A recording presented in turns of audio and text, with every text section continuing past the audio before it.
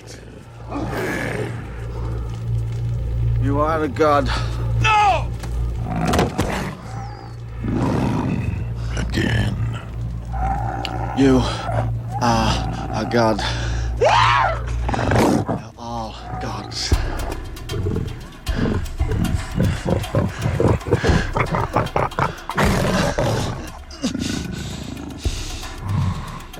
Tell them to obey me like they did the Father. You all killed the Father. You all ate his flesh. So who is the new Father? Who is God number one? The characters don't pay off. The relationships don't develop. The movie is a real disappointment.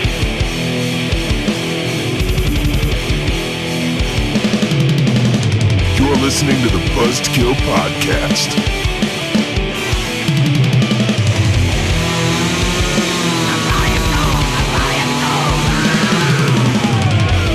I am the devil, and I am here to do the devil's work. It is episode 79. Welcome back to the Buzzkill Podcast, where when it comes to movies, bad means good and great means we probably haven't seen it. I'm Mike. I'm Jim. And I'm Justin. And I have a question for you gentlemen. Yes, one time. Oh, does it? Yeah. Oh, well, I'm fucked. Straight fucked. Sorry. We're seeing a movie that people have universally just panned and says this movie's terrible. Don't ever watch it. Yeah, and then you watched it and you're like, I don't understand. Yeah, as a matter of fact, I just watched one yesterday. No, did you? No, did you? Well, that's what we're talking about this week. We mentioned it, I think it was last week, maybe the week before, that we were going to do an episode about kind of revisiting some classic for the wrong reason movies and kind of revisiting them with fresh eyes and see, are they really as bad as people claim them to be?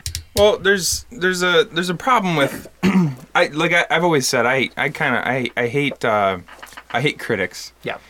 Because critics, for the most part, it seems like they know that negativity is going to sell more than positivity. Sure. Like if you put out a review that says, "Oh man, this movie was awesome, I loved it," like for some reason people don't pay as much attention to that as they do the negative stuff. No, you it's know no what I different mean? like the news. You're not going to run happy-go-lucky stories about, children's laughs and tulips blooming in the summer. Unless you live in Canada.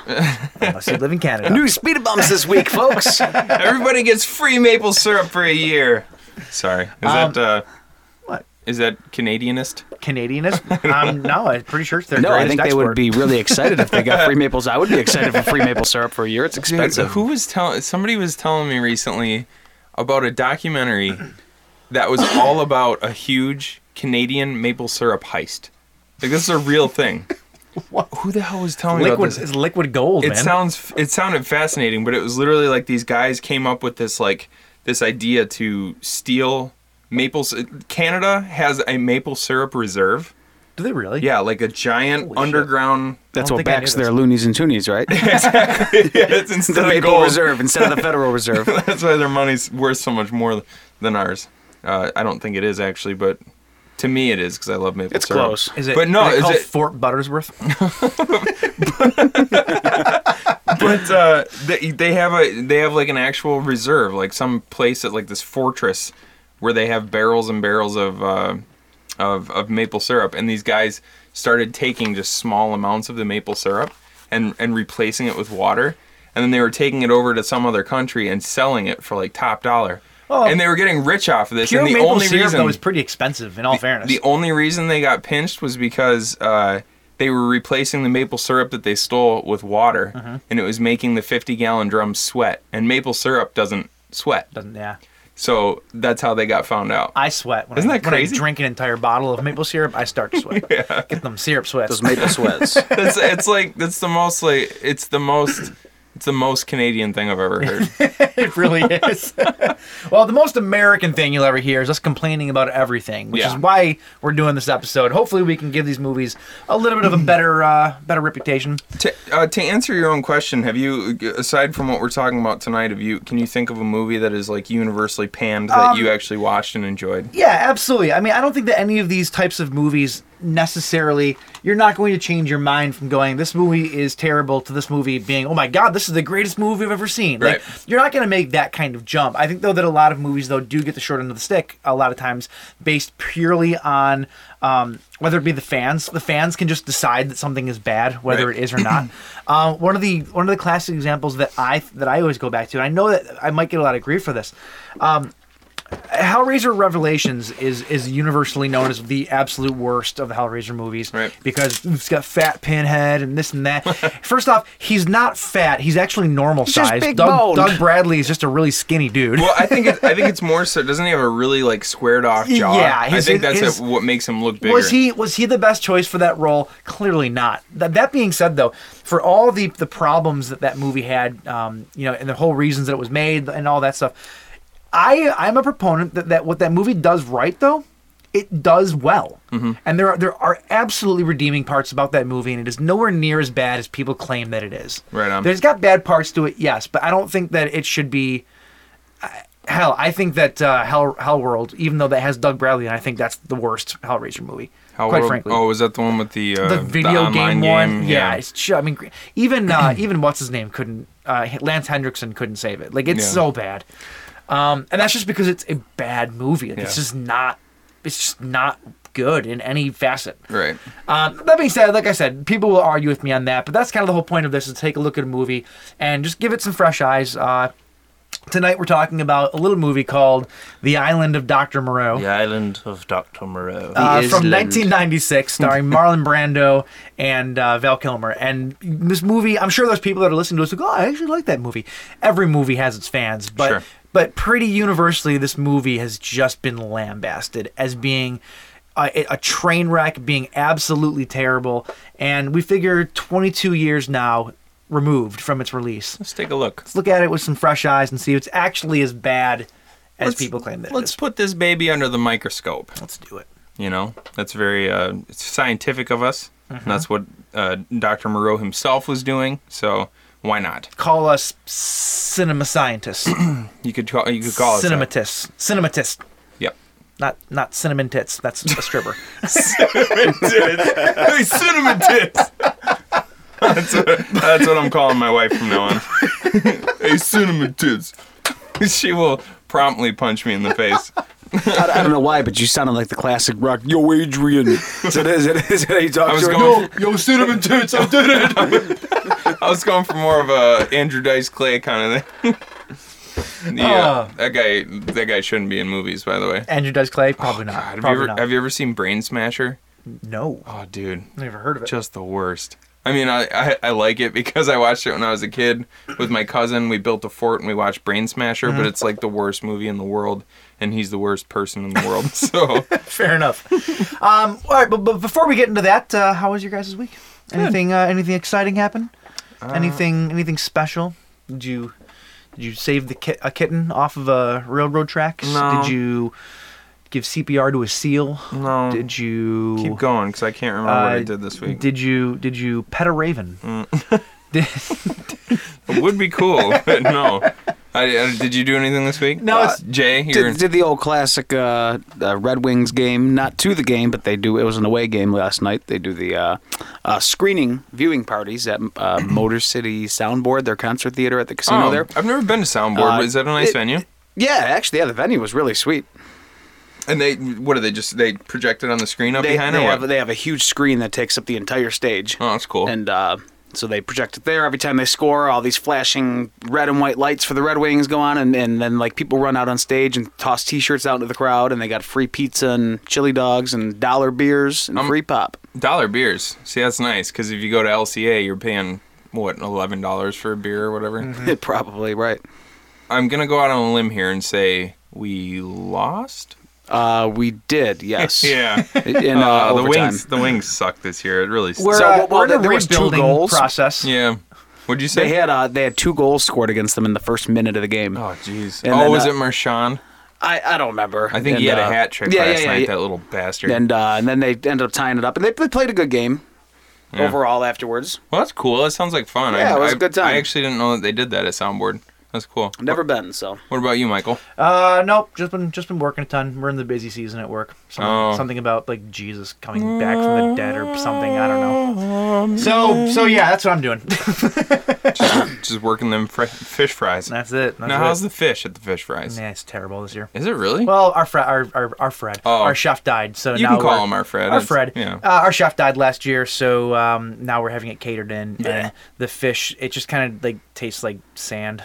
Like it's like, gross. How dare it taste like it came from the ocean? Yeah, right. No, this company that we're using just got like we used to get the good stuff, which is probably why we never made money on it. And this new company is just using like the cheapest fucking like triangle fish tails you can possibly find. Like they're gross. They're Vandicamps. Yep. Anyway, enough about our boring lives. Let's make fun of ourselves and talk about some stupid shit. All right. Stupid! You're so stupid! Speaking of being stupid, you said that John Travolta was in the Post last week. John Travolta is not in the Post. It is Mr. Tom Hanks. Tom Hanks. Did I really say John Travolta? You did. Hey! Hey, life is like a box of chocolates. We gotta get the story out. Yeah. Okay. I may not be a smart man. I can't do it. What? You just said Forrest Gump is John Travolta doing Forrest Gump. Yeah. That's the point. Yeah, I know. I just said. Oh, thank you for knowing what it was. All right. Also, you're stupid because Ty West had absolutely no part in Tales of Halloween. I actually didn't know either. I thought for some reason that maybe he did, which is why I didn't correct you right away. You know, but, I think I was confusing him with Neil Marshall. Maybe. Probably. Because he definitely did. But one of the things that I want to clarify, only because I don't want it to start rumors or whatever. We talked about Joss Whedon a lot last week. Yeah. And his extramarital affairs and whatnot. And I just want to make sure that we had that correct because I don't want people listening and, you know.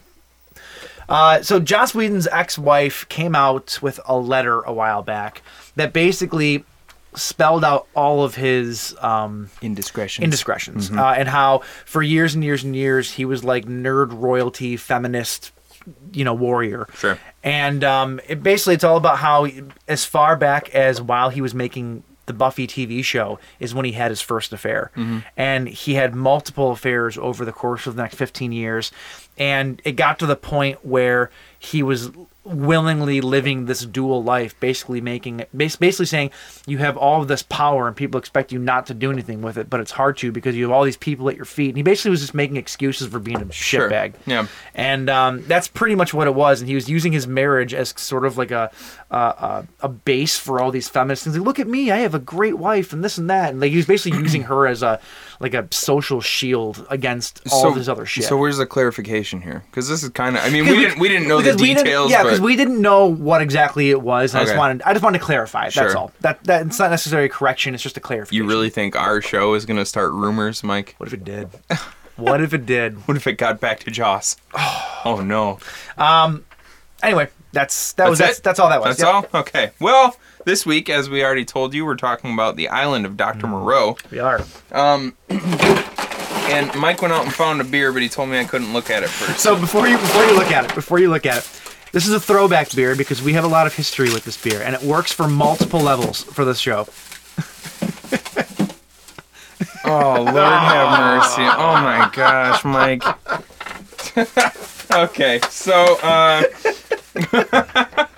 so Mike brought us each a silo of Milwaukee's Best Premium, otherwise known as, colloquially known as the Beast. So it works for this because this movie is all about the Beast. Wait, hold on. Also known as Mike had a slow week at work.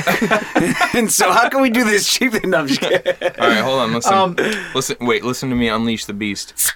Oh, that's a good one. That's a new intro. That's nice. So this is why it works. So not only is it called the Beast, however, we once drank a bar out of Beast. We did. The old Rusty Nail. We literally, there was a group of 10 of us maybe, and they had $1 cans of Beast, and we literally drank them out of beer. Yeah, they had to. This beer, we've always said was terrible though, and we knew it.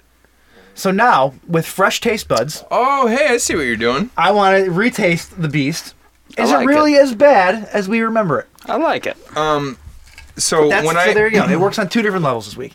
when I first joined the band, I at the time you guys were called The After All. the After All, and then shortly after that we got rid of that terrible name and we No, actually, when you joined, we were called The Glass in the Ocean. the Glass in the Ocean. Yeah. Yep. We changed our names to Time Enough at Last. I changed my name to Tim.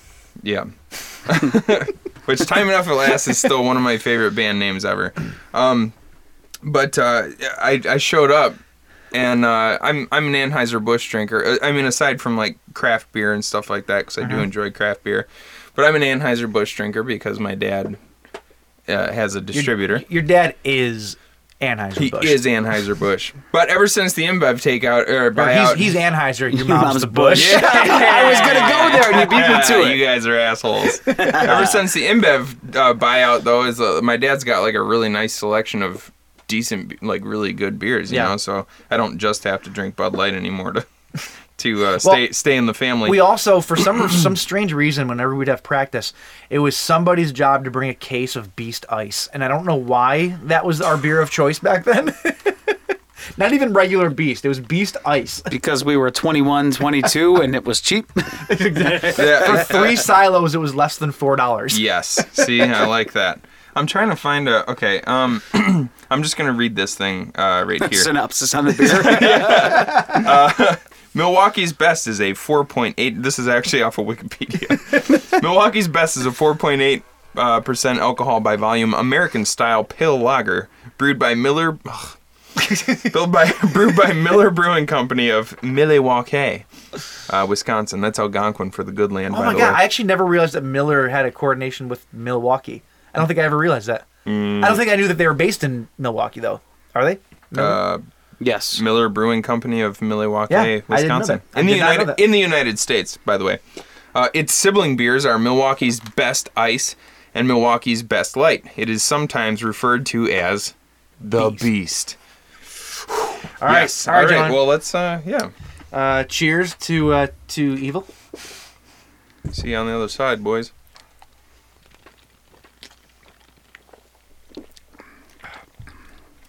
Just as good as I remember. Wow, it. he's really going for it. I'm telling your dad. The Beast! Oh my gosh. You know what? I just unleashed it.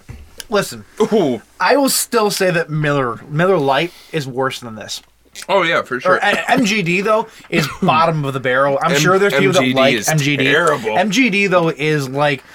It's like the shit that you get on the bottom of a beer keg, you know? Yeah. And then just dilute it with water. That's what MGD is. And then It's run just it, disgusting. And then run it through dirty lines. Yeah. Yeah. That's MGD. This is not the worst beer I've ever had. It It's is really nowhere not. near as flavorful and good as most of the beers we drink. It's a decent utility beer. It's not like it's got a weird aftertaste to me. It's a little bit bitter. Yeah. It's got like a little bit of a bittery aftertaste. There's no real craft. But all in all, making it.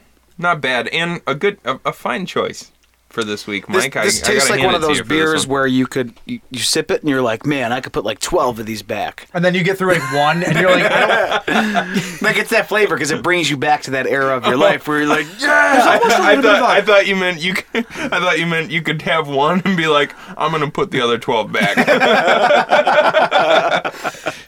Give it another sip real quick. Am I the only one that's getting like almost a sweetness on the back of my tongue? There's like a hint of like sweetness to it. Am I the only one? I think that's the leftover jizz on your tongue. yep. Beat me to it. What were you gonna say? I was blowing one of those Canadian maple trees. All right. Well, that's what we're drinking. God bless, and that's what we're talking about tonight. So, let's get into the bleed feed.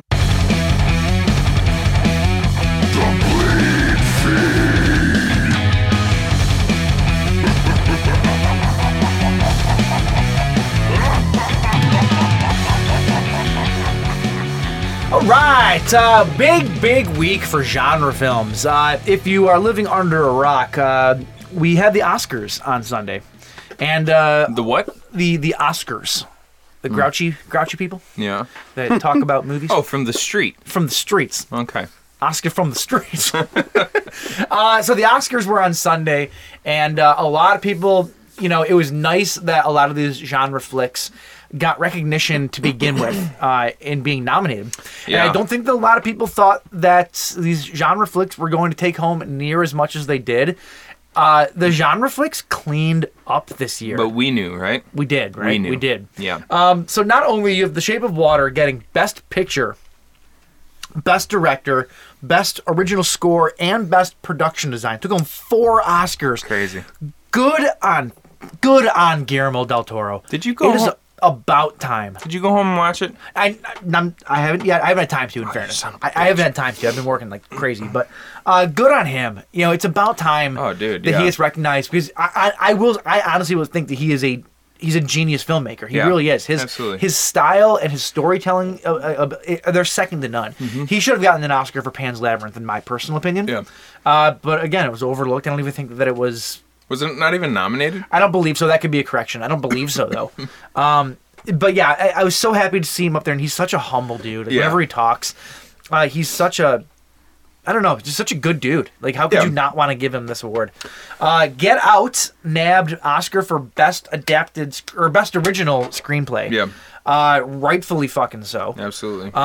Then you also have Blade Runner 2049, which not horror, but it's definitely genre, sci-fi. Sure, flick, yeah. Nabbed Best Visual Effects and Best Cinematography. Rightfully so. Yeah, I mean, I don't think you could ask for anything better. No, man. A couple of acting ones they were up for that they didn't get, but quite frankly, I can never remember his name. The guy from Get Out. Daniel Kaluuya. Yeah, I loved him in Get Out. Do I think that his performance was better than Gary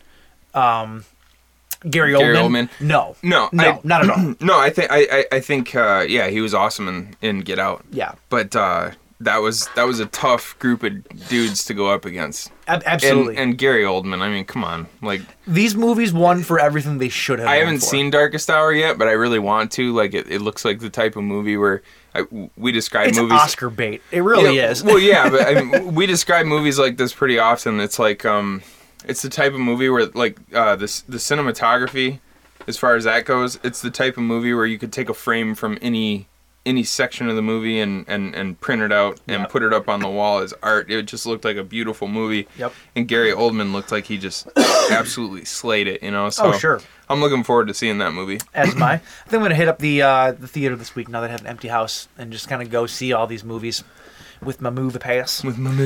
Speaking of the Oscars, fuck the Oscars. Why? Did you notice what was missing in the program? No. More specifically, in the in memorandum part of the Oscars. Memoriam, you mean? Memoriam. Memorandum. No. What? No Toby Hooper. In man. In the memoriam. Wow. Yep. I didn't even notice that. And here's the most blasphemous part. I read this on Bloody Disgusting, had an editorial, and I wouldn't have even noticed it, quite frankly, which shame on me. But if they wouldn't have pointed it Well, it's out, like you're seeing like 70 people all in rapid fire. true. You know? They put together these video packages celebrating 90 years of the Oscars, and one of the movies that was in the video package was the Texas Chainsaw Massacre. Right. So they honor him by putting him in that. But they don't give him a memoriam? Like, what the fuck? Yeah, that's messed up. I mean, they had George Romero in there, rightfully so. If they wouldn't have had Romero in there, I think there would have been riots, quite frankly. But yeah, that's a bit of that's the biggest Oscar snub, if you ask me, is not giving someone their due. Well, he's a legendary genre director, and Poltergeist. and you Everybody have- loves Poltergeist. Like, even people outside the genre know what fucking Poltergeist and Texas Chainsaw Massacre are. right, and not to downplay the work of some of the other people in the in memoriam section, but they've got second unit directors and stuff in there. You know what I mean? There's like secretaries in there. people who are so far behind the scenes that you really don't know who they are. And It's they rightfully should be there because they worked in the industry, but so should these guys. absolutely. Like, I don't understand why Toby Hooper wasn't there. It's like, oh, well, you guys get all these nominations. You're going to overrun our Oscars? Well, you're not going to overrun our dead guys. like, come on, man. I don't know. Oh boy. All right, let's get into some news that will restore your faith in humanity. Okay. Devon Sawa is back.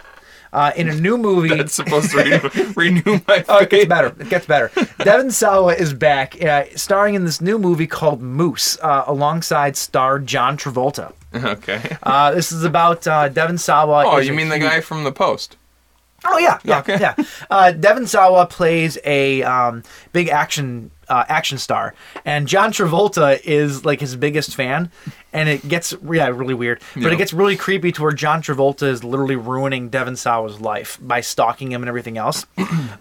This sounds like John Travolta's just life story. It could be. It could very Now, well do be. you mean John Travolta or Tom Hanks? You're not getting away from it. To make this even better, this sounds weird, but I'm pretty sure that the director actually has a pretty good vision for it, and it could be something. It could be something pretty cool. Mm-hmm. Might break a lot of stuff making it, but the You mean like Limp Bizkit? it is directed by Fred Durst. No. I'm not kidding you. No. I'm not kidding you. No, it is not. Are you serious? It is. And it was written by Fred Durst and somebody else, basically about a real life experience that Fred Durst went through. Oh my god. What? Have faith. No. Just have some faith. I'm sorry. I'm not. I won't. I have to draw the line somewhere. I am so into this. Yeah. I will see this opening day in the cardboard box that it will open in. Man. That is that's something. Yep. That is the news about that. That is coming. That is a thing that exists in this world. Can I rewind real quick just Yes. to avoid a correction for next week? Pan's Labyrinth was nominated for Best Art Direction, Best Cinematography, and Best Makeup. And did it win for any? I don't see. I'll find that. Okay, all right, I just come back wanted to to. I just wanted to throw that out there. Real quick. Did you see the trailer that Yes, it won all three of those. Oh, good. All right. And it was also nominated for Best Original Score, Best Original Screenplay, and Best Foreign Language shit. Film. Okay, well, I take it back. Apparently, he's been recognized stupid before. bastard. That movie should have won Best Picture, in my opinion. Though that movie's one of my favorite movies ever made because it's amazing. Netflix dropped a trailer for its new Lost in Space series. Yeah. Did you see this trailer? I didn't know. It looks amazing. Really? Oh my god, dude! Like I didn't know what to expect from it. I never watched Lost in Space, the TV series. I did see the really awesome '90s movie though. Was that the one with what the hell's his name? Yes. Why can't I think of his name? Do you have his name? No. Just say it so No, that it's not. I don't know it. I keep thinking that you're thinking of Tim Allen, but that was Galaxy Quest. Galaxy Quest. That's the one I was thinking Oh, of. okay. So I don't know anything about the Lost in Space remake. It was then. just a bad made movie based on the old TV series, the popcorn adventure movie. It wasn't terrible by any stretch, but it wasn't great either. Oh, you saw it? Yeah. And you still don't know who was in it? Yeah, it was a long time ago. All right. Very long time ago. The new series, though, it looks like J.J. Abrams' Star Trek universe had a baby with Stranger Things. Oh. It looks really, really good. Okay. It looks like super clean and like really spacey, and I don't know, it just looks really, really good. Pretty excited about that. Gary Oldman, by the way, Was the lead. Oh, in Lost in that Space? movie, yeah. Oh, no shit. Gary Oldman, William Hurt, Matt LeBlanc, Joey. Dang, Joey Joey from Friends. wasn't it? You're right. Yeah. You're right. Okay, I need to rewatch that. I'm Mimi sure it's still Rogers, terrible. Heather Graham, Lacey Chabert. I did see this movie. Okay, well, there you go. As soon as I saw Lacey Chabert, because I thought she was in the other one. Galaxy Quest? Galaxy Yeah, Quest, gotcha. but I did see this movie. Anyway, Netflix is coming out that April 13th. I will absolutely be watching it because it looks great. So if you're a fan of the old sci-fi Lost in Space series, I think you're gonna find. I think that you'll enjoy this if you like the updated space stuff. Yeah, for sure. Let's see here. Moving down. So The Grudge. Yes. The movie with Sarah Michelle Gellar, which was a remake of the classic Japanese Ju-on. Mm-hmm. Well, The Grudge remake is getting a remake. Oh man, We are stop. getting a reboot of Okay. The Grudge. This will be the 12th movie in the Grudge / Ju-on franchise. Really? Still, here's the weird thing. It's being made once again by Ghost House Pictures, which is Sam Raimi's company. They have retained the rights over all these years, and they're doing their own remake of their own movie, which I find a little bit odd. It's like, come on. Let's get over this remake thing, okay? And especially after the flop that Rings was, do we really think that this is a good idea? I didn't see Rings. But it flopped though. It didn't do well at all. A lot of movies flopped though that But end up being decent movies. It didn't get any kind of praise though or anything. Everyone Right. kind of said it was terrible. Right. Maybe we'll do it for one of these episodes one day. Maybe we will. But yeah, I just don't. I can't see this being that good of an idea. Like you have to have tons of other projects you could do. Why would you do the Grudge remake again? Well, I don't think that the Grudge remake, the one from '99 or whatever the hell it was, actually received a lot a praise. So maybe they want to go back and maybe they have a better idea or for something like this. that. I don't know. Do it right this time. I don't know. I liked it, but I have bad taste in movies. I didn't see it because at the time I was very against all those Japanese. You're still remakes. don't act like you're not still. I will give them a shot now. Maybe we'll do an episode on Japanese remakes or something like that. That could be fun. But Well, we should do. I mean, not just Japanese remakes. Like, there's some really amazing, like, original J-horror too. Sure. Oh, I'm totally into that.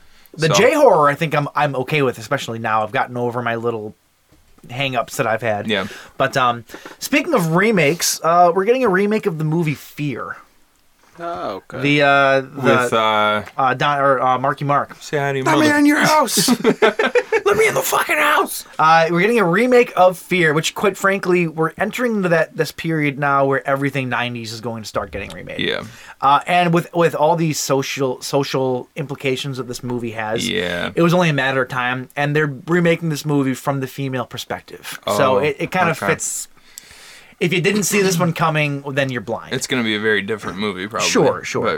Speaking of remakes, the Crow remake, new Crow movie starring Jason Momoa, has a release date finally of October 2019. Right on. So that is also coming. I'm guessing I'll be. So will my wife. I'm guessing I'll be in the theaters for that one because she's not going to pass up going to see Jason Momoa on the big screen. That's fine. I'm sure I'll be with you. So I like him a lot. I think he's a really cool dude. So aside from his acting career, like he just seems like a really awesome person. So. Yeah, absolutely. I'm actually really. A lot of people have a problem with him being in it. I have no issue with it whatsoever. No, I think he could be absolutely fine in it. Sure. So, nope. I was clearing the old larynges. On that, let's go to the blues. Jew. Let's go to the. What was that? I don't know. I was trying to do the. Did you ever watch Guts on Nickelodeon where he's like, "Mo"? Yeah, I was gonna say Jay, but he's Jay, and it ended up coming out Jew, like Jew. He also aggressively gestured at me. You can't. He almost knocked a beer over, saying "Jew." All right, so it's Jay and you. All right, it's Jew here with your blues. The blues with Jew. The blues with Jew. That's the new segment every week. The blues with Jew. This sounds so bad. Only because you just said that. Now it sounds bad, you son of a bitch. All right, Scream Factory. Go figure. They announced a Blu-ray release. I thought they only did Laserdisc. Yeah, Laserdisc. Scream Factory announced The Curse of the Cat People from 1944. Very cool. Directed by Gunther V. Fritsch and Robert Wise. You might recognize this was actually his debut. His directorial debut. Any relation to? No relation to Ray Wise. Oh, okay. I actually looked it up because I knew you would ask me that. As far as I can tell, no relation. But Robert, they might have like banged once. But that's The Curse of the Cat People from 1944 was his directorial debut. Mm-hmm. He went on to do The Sound of Music, West Side Story, The Andromeda Strain, Star Trek: The Motion Picture, among many, many others. So he had a great career. This is scheduled for a June release. Extras are still in development. It's got the original artwork, which is really cool. I think for a movie like this, you kind of have to go with the original. In case you don't know what the Curse of the Cat People is about, filled with wonderful atmosphere and fine, moody fantasy, this continuation of 1942's Cat People follows Oliver Reed, now remarried, living in idyllic Tarrytown, New York. You want to try that again? Living in idyllic Tarrytown, New York, there we go, and the father of 6-year-old Amy. When Amy becomes withdrawn and speaks of consorting with a new friend, Oliver worries that she may be under the influence of the spirit of his first wife. Is it just Amy's imagination that has manifested the enigmatic Irina, or who long believed herself to be descended from the race of cat people? Sorry, that whole thing was a mess. I don't know what's going on. It's this beast. I unleashed the beast a little too early. It was very catty. So, like I said, extras are still in development for that and everything. Scream Factory also announced. Yeah, I find myself. I take a drink of this and then I chase it with Bud Light. Scream Factory, surprised. They also announced Alien Predators. With an exclamation point, so it's more like Alien Predators. I found this movie on big clamshell VHS at my local thrift Really? a couple years back. Did you pick it up? I had no idea what it was, but it's kind of one of those movies where it just looks so weird that I'm not going to pass it up for a quarter. So I have yet to watch it, but I had never heard. I'd never heard anything about this movie until I actually read the story today. I go, oh my god, this is that movie. I always thought it was probably going to be terrible, even though you so had I never it in your watched collection, it. Yeah. you didn't know anything about it. I didn't know anything about it. I You just thought it was saw cool. the cover It was art an and you're like, oddity, yeah. And I figured that it was probably an old tape label. So it's like I Right. figured, I'm just going to add it to my collection because it's a cool piece to have. Yeah, for sure. But So now I want to watch it because it looks awesome. yeah. So Scream Factory, Alien Predators. It's also known as The Falling, I guess. It's from 1985. It's making its U.S. and Canadian Blu-ray debut. And that's Alien Predators, not Alien vs. Predator, just in case you're confused. It's a predator that's alien. Yes. Not like the predator. That's Alien. Or the alien that is a predator. I'm confused. It's coming out in the U.S. and Canada on June 19th via Scream Factory. It's about 3 American teens on a European holiday who are about to experience their worst nightmare. They are about to be trapped in a quaint Spanish town infested with a parasitic alien virus that drives the local townspeople insane and turns them into horrible mutants. The 3 teens must run for their lives, but is there really anywhere to hide? Yes. Probably. Yes, I'm assuming at least for one of them. Just dig a hole, jump in it. That's where you hide. So, yeah. That's very cool. Yeah, it's got some really kind of. Is that what the clamshell looks like? No, it's a little bit different, but it's the same logo. It's cool. I like it. It's very. It kind of gives me like a Killer Clowns from Outer Space sort of vibe. Oh yeah, I can definitely see that. But yeah, that's it for blues. All right, one last bit of news here, and I'm saving it to the end because speaking of VHS, Alamo Draft House in North Carolina is opening a new store called Video Vortex, which is their version of the mom and pop video rental store. They're bringing this back from the dead in like the best way possible. They're gonna have over 75,000 titles on VHS, Laserdisc, and Blu-ray. Wow. I'm sure DVD's in there too. I was going to say, just skipping over DVD. Yeah, I'm sure it's in there. Fuck that. There are like 10-foot by like 4-foot tall recreations of VHS box art just around the store. I like that. Every table that you have, there's a full bar and everything else. Every table has a built-in TV. Like an alcohol bar? Yes. Yep. Every table. I'm into that. Every table has a built-in screen that I think you can pop VHS You can into. watch the movies right on site? Yeah. Here's the mock-up. This is a brilliant idea. Here's the mock-up. You can see the screens in the TV in the tables. Oh, they're like the old school like tabletop arcade games. Yeah. Yep. Dude, that's cool. It's crazy. There's so much going into this. This is Alamo Draft House has a love for cinema, past, present, and future, and I love it because of they do stuff like this. There will be VCRs and disc players available for rent. You can get growlers, canned growlers to take home any of the 40+ local draft beers, along with your free movies. Free movies, James. This is a great idea. There's like release parties. There's like tons of like Mondo board games. There's video store themed cocktails and milkshakes. There's gonna be conventions there. There's giant replicas, like I said, of those VHS clamshells. There's at table VCRs, allowing folks to grab a movie off the shelf and enjoy in the bar. Like, it's amazing. I don't know. It's just the great slumber party packs. You get a combo pack of pizza, growlers, and movies to go home with. I want my birthday to be there. It's so good. So if you live in... this is like, because obviously Blockbuster's dead. Family Video, I don't know how they're still alive. I don't either, quite frankly. But the idea of video rental is nobody wants to do it anymore because you can get everything on, you can buy it on iTunes or you can get it on Netflix or whatever. Mm-hmm. The game changer is the fact that you can watch it right there on site. Yep, I agree. And drink while you're doing it. I completely That's agree. That's a great idea. So there's no date as to when it's opening, but the first event is scheduled for October 27th. There's no actual open date yet though. But you can go online though and check out a virtual tour of it. Pretty fucking cool. So if you live in awesome. Raleigh, North Carolina. Raleigh, North Carolina. I guess is it Raleigh or Raleigh? I think it's Raleigh. It's really Raleigh. Really Raleigh. Okay. That's it. That is your news for this March 7th. Boom! That was the news. Okay. Well, so that's that. We're gonna take a short break, and when we come back, we'll travel to the island of Dr. Moreau. It's so hot in here.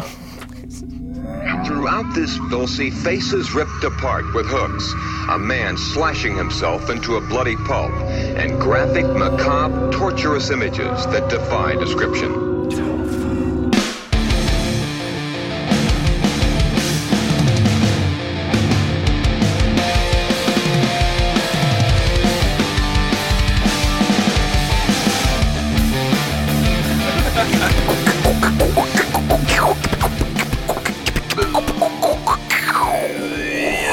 Yeah, DJ Dribble's in the house. Uh-oh. What is that?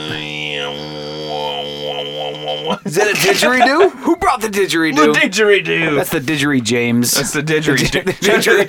That's the didgeridoo.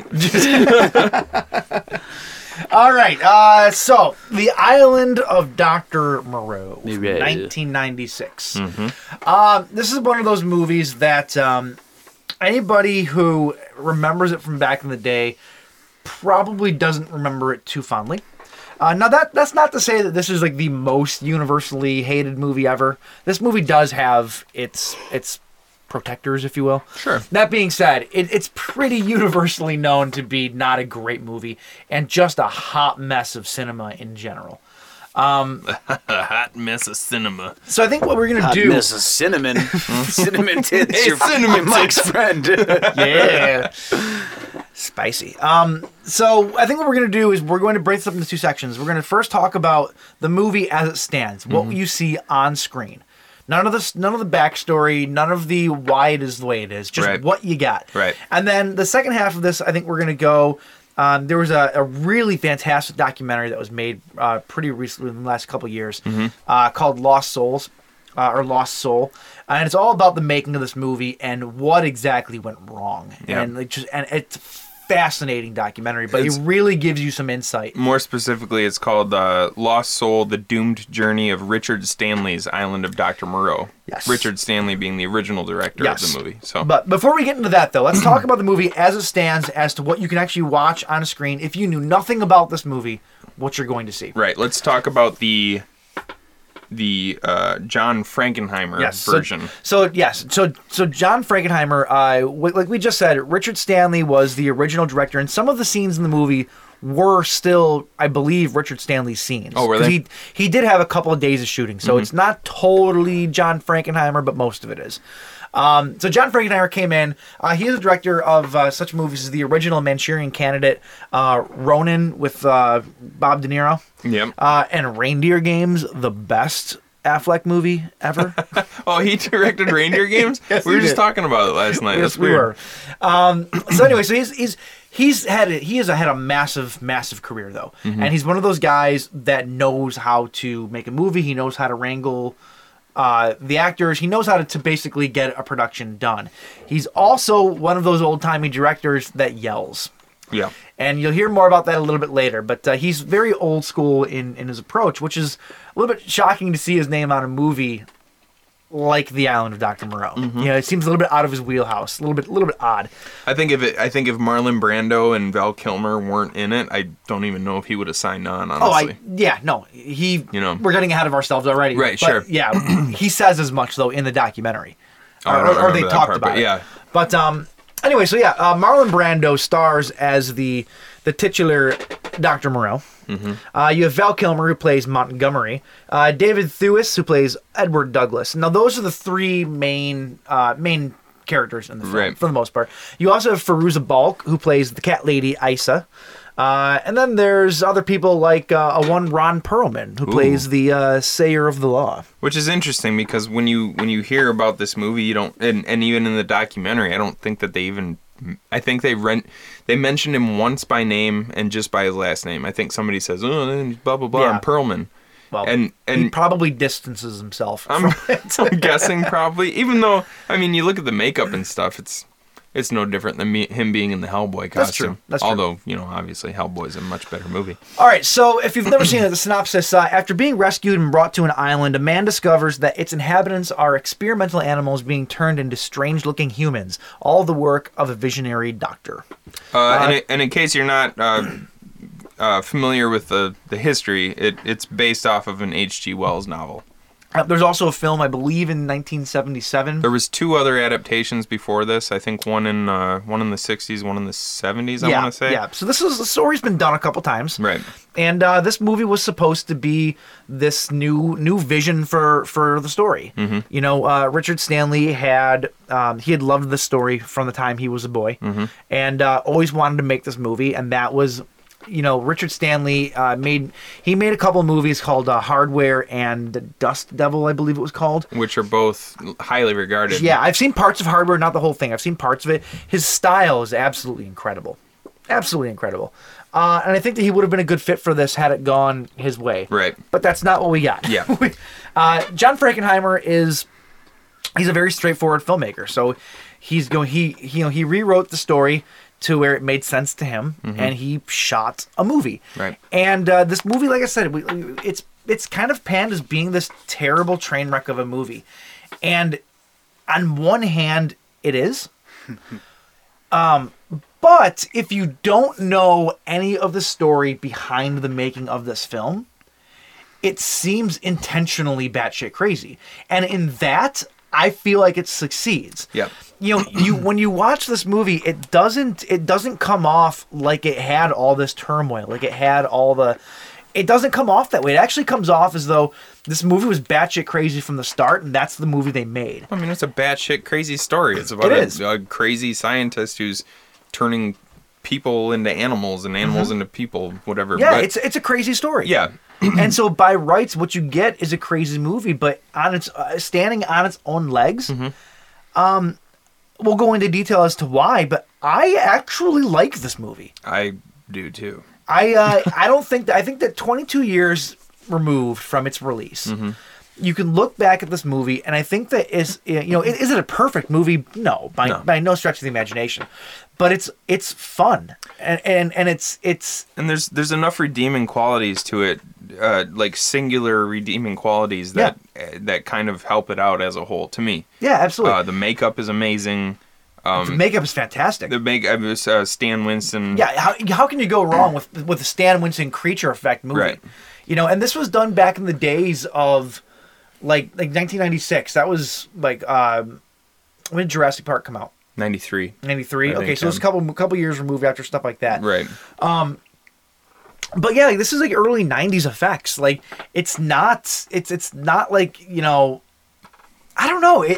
It's not what you would expect. It's way better than what you would expect from a 90s creature movie, you know. A lot of times they have a tendency to look kind of weird and wonky and, whatever. It doesn't. The Stan Winston's effects for the practical effects for this movie, they look gritty and they look dark and they don't look like cartoony like you might expect them to look. The animals, they look very realistic. Yeah, the animals don't look like you said, they're not caricatures of animals. Like these look like actual, if you took an animal and humanized it. It's extremely effective in its realism. Yeah. Like they're not what you're used to seeing because these are made up creatures. Right. But they do a good job of looking like they could absolutely belong and live on this island in the real world, Now, do you guys remember watching this when it first came out? I do. And I think back then, like, we couldn't appreciate then is. I mean, we were what 96 or something. 11. Right? I was 11. Yeah, so 11 years old. So we wouldn't appreciate it as much, the effects and the makeup and all that at them, because at the time that was kind of standardish. But we look at where it compares to now. After rewatching it, and in our older age, we can go back and say, "Wow, that was really cool how they did this." Or none of us knew who Stan Winston was. Sure. None of us really cared about special effects, makeup, or anything like that. But even back in the day, though, people who were older than us, though, like you heard in the beginning of the episode, was a clip that I took from Siskel and Ebert at the movies. Yeah. And Roger Ebert just absolutely hated this movie. Like he just lambasted it. Siskel he didn't give it a glowing review, but he didn't hate it as much. But Ebert tore this movie apart. Like he thought it was absolutely terrible. He said it was a mess. And that's why I said I hate critics. Like even prestigious critics like Siskel and Ebert, they're fun to watch. I like watching their reviews on YouTube, like all their old reviews of movies and stuff. But for the movies are it's subjective, Oh, absolutely. Like I don't like taking one man's opinion or one woman's opinion on any given movie, because everybody's going to see something different. And I think that I think in his review he chose to not focus on anything that really was good about the movie. Sure. I don't think that he quite understood it, though, either. And I don't think anybody did back then. a man pig. What is this? Well, I think it's fair to say. I mean, those guys, they're from an older generation. I'm willing to bet. I don't really know how much they read, but I'm willing to bet that Siskel and Ebert probably were pretty familiar with the H.G. Wells story. Oh, I'm sure. You know what I mean? I'm sure. And I'm about halfway through the audiobook right now, but if you read the H.G. Wells story, I mean, that is also batshit crazy. Yeah. So and I think that taking the words from the pages and bringing these things to life, I think that they did a pretty good job with it. And you have to remember too that this movie was written through the vision of a guy that didn't get to make the movie. Right. So what you get, it's weird because it's a very competent. I think it's a very competent movie. It's just batshit crazy. And I think that's why maybe a lot of people were put off by it, because it was a juxtaposition. Like it was this really straightforward, like genre thriller, if you will. Yeah. Its subject matter is so almost inaccessible to a lot of people. Like, they can't wrap their head around what they're seeing, even though the movie's very well made. Well, I think they're blinded by the fact you have two of the biggest actors in Marlon Brando and Val Kilmer in this movie, and people are used to seeing them in these like huge like blockbuster. Yeah. Val Kilmer was one of the biggest stars of the time. Well, because of Batman. Batman Returns. Yeah. Was that the one he was in? Yeah. So he was riding high, like he was pretty much at the apex of his stardom. Obviously, Marlon Brando is a superstar. Sure. So like for guys with that like pedigree, how could you go wrong? Well, for guys like Siskel and Ebert, they would watch genre movies because it was their job, but like those types of people. Or if you're looking at like the guys who do the nominations for the Academy Awards and stuff, sure, they're always going more toward the dramatic and the stuff that where like cinematography is the main focus, and writing and stuff like that. So like to see these huge actors in this like weird like offbeat genre flick, it probably was kind of off-putting for them. But let's keep in mind too, though, it wasn't just the critics that panned this movie. It was everybody. Right. It was the viewers. It was nobody really thought this movie was great. Like I said, I'm sure there was a couple. It did have its audience, but like I said, in the grand scheme of things, this movie was not well received by anyone. How much of their input, of their reviews anyway, do you think were inputted by the original? Or the 77 release. Yeah, that's a good point, because the one in 77 is highly regarded as the best adaptation of the H.G. Wells story. Well, and the story for this movie, as Richard Stanley wrote it, though, was not that. This was a very different. I've never seen the 77 one. Yeah, it was a very I haven't either. different take on what the story was. It was updated and adapted for present time 1996. Well, and we'll get into that later. We'll get into it later, but just to say, like, he had an artist which it almost looked like maybe he might have been a comic book artist or something, but he made these really amazing, like, colorful recreations of Richard Stanley's visual, his vision, like as far as what the visuals were going to be for the movie. And all those drawings from the documentary, it looked like it would have been just bonkers and awesome. Sure, you know what I mean? Sure.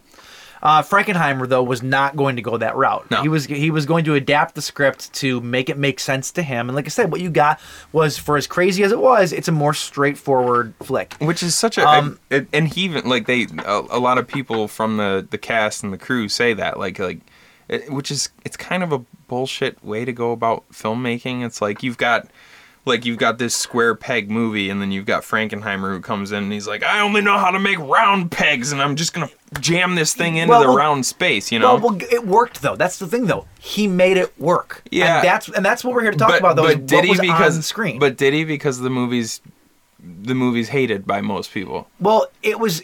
I think it's a misunderstood movie for... I don't know.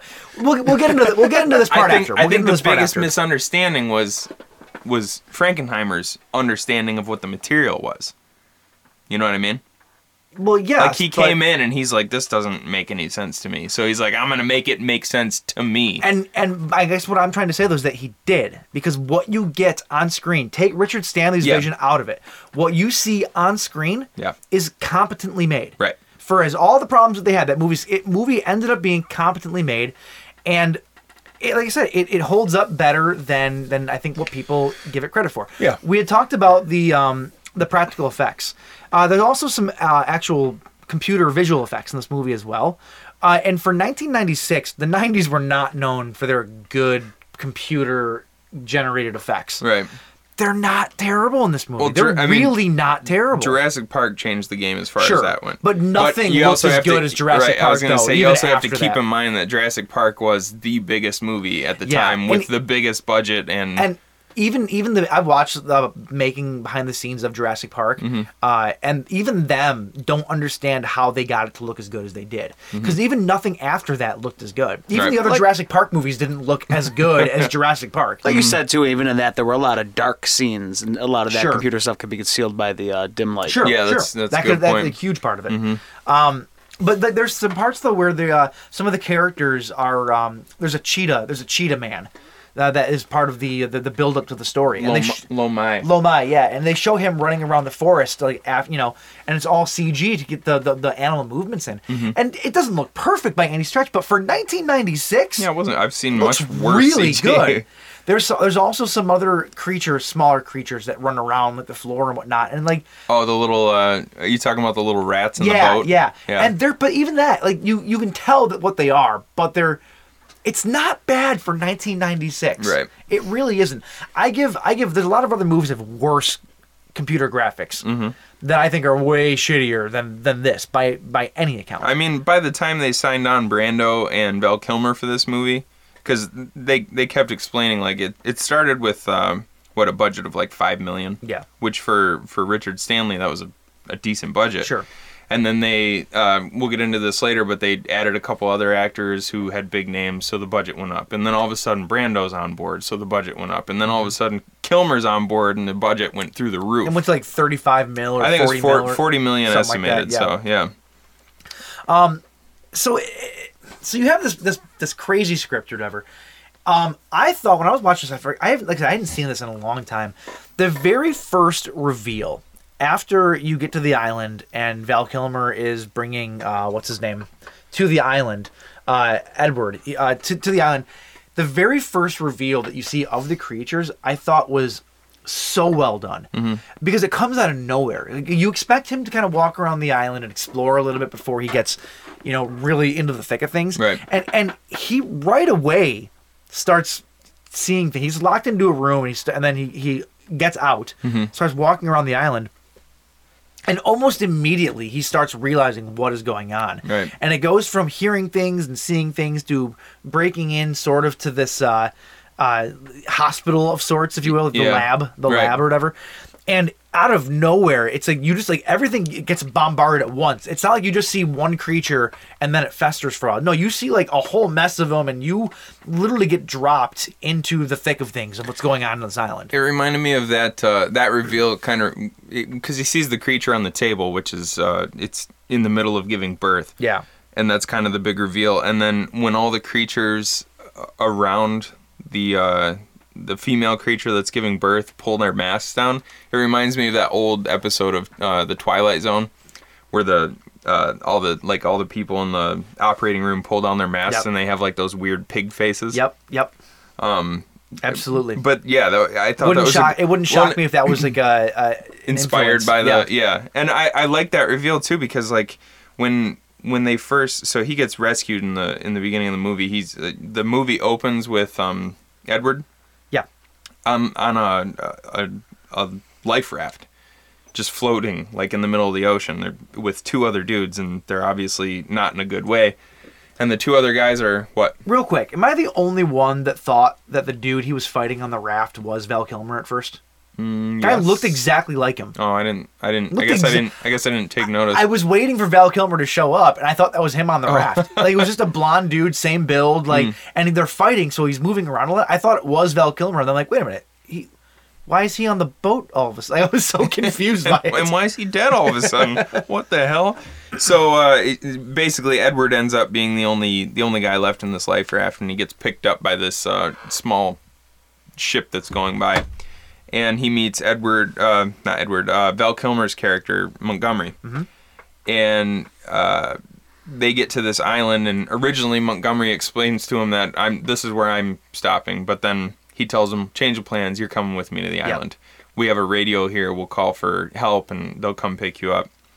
And but they're unloading animals off of that ship, and that's what I really liked about that reveal in the kind of hospital room is you're hearing the sounds of an animal in pain, groaning. But you think it might just be... And Val Kilmer, he says at one point, I'm more of a veterinarian. Exactly. So you think, okay, there's animals on, obviously, so you think that they're and operating on animals. And Edward is like walking through this building, and he's like, he's sneaking past cages that are filled with animals, so you don't really know what he's coming up on. But then he gets to those like the tubes, like the glass tubes with the specimens inside. Yep. Like in something you'd see in like Alien or something like that.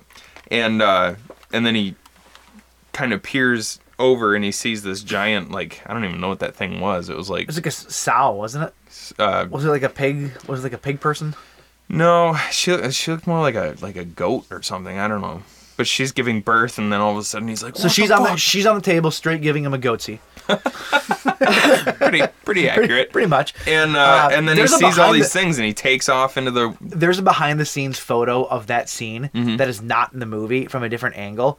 And is it let me tell you, straight up the? Yes, let me tell you, the makeup effects went way too into for something you weren't going to see on film. They went really far into it. It's disturbing. Yeah. Why? I mean, haven't you ever seen an animal, like a video of an animal giving birth? Yeah, this was nothing like that.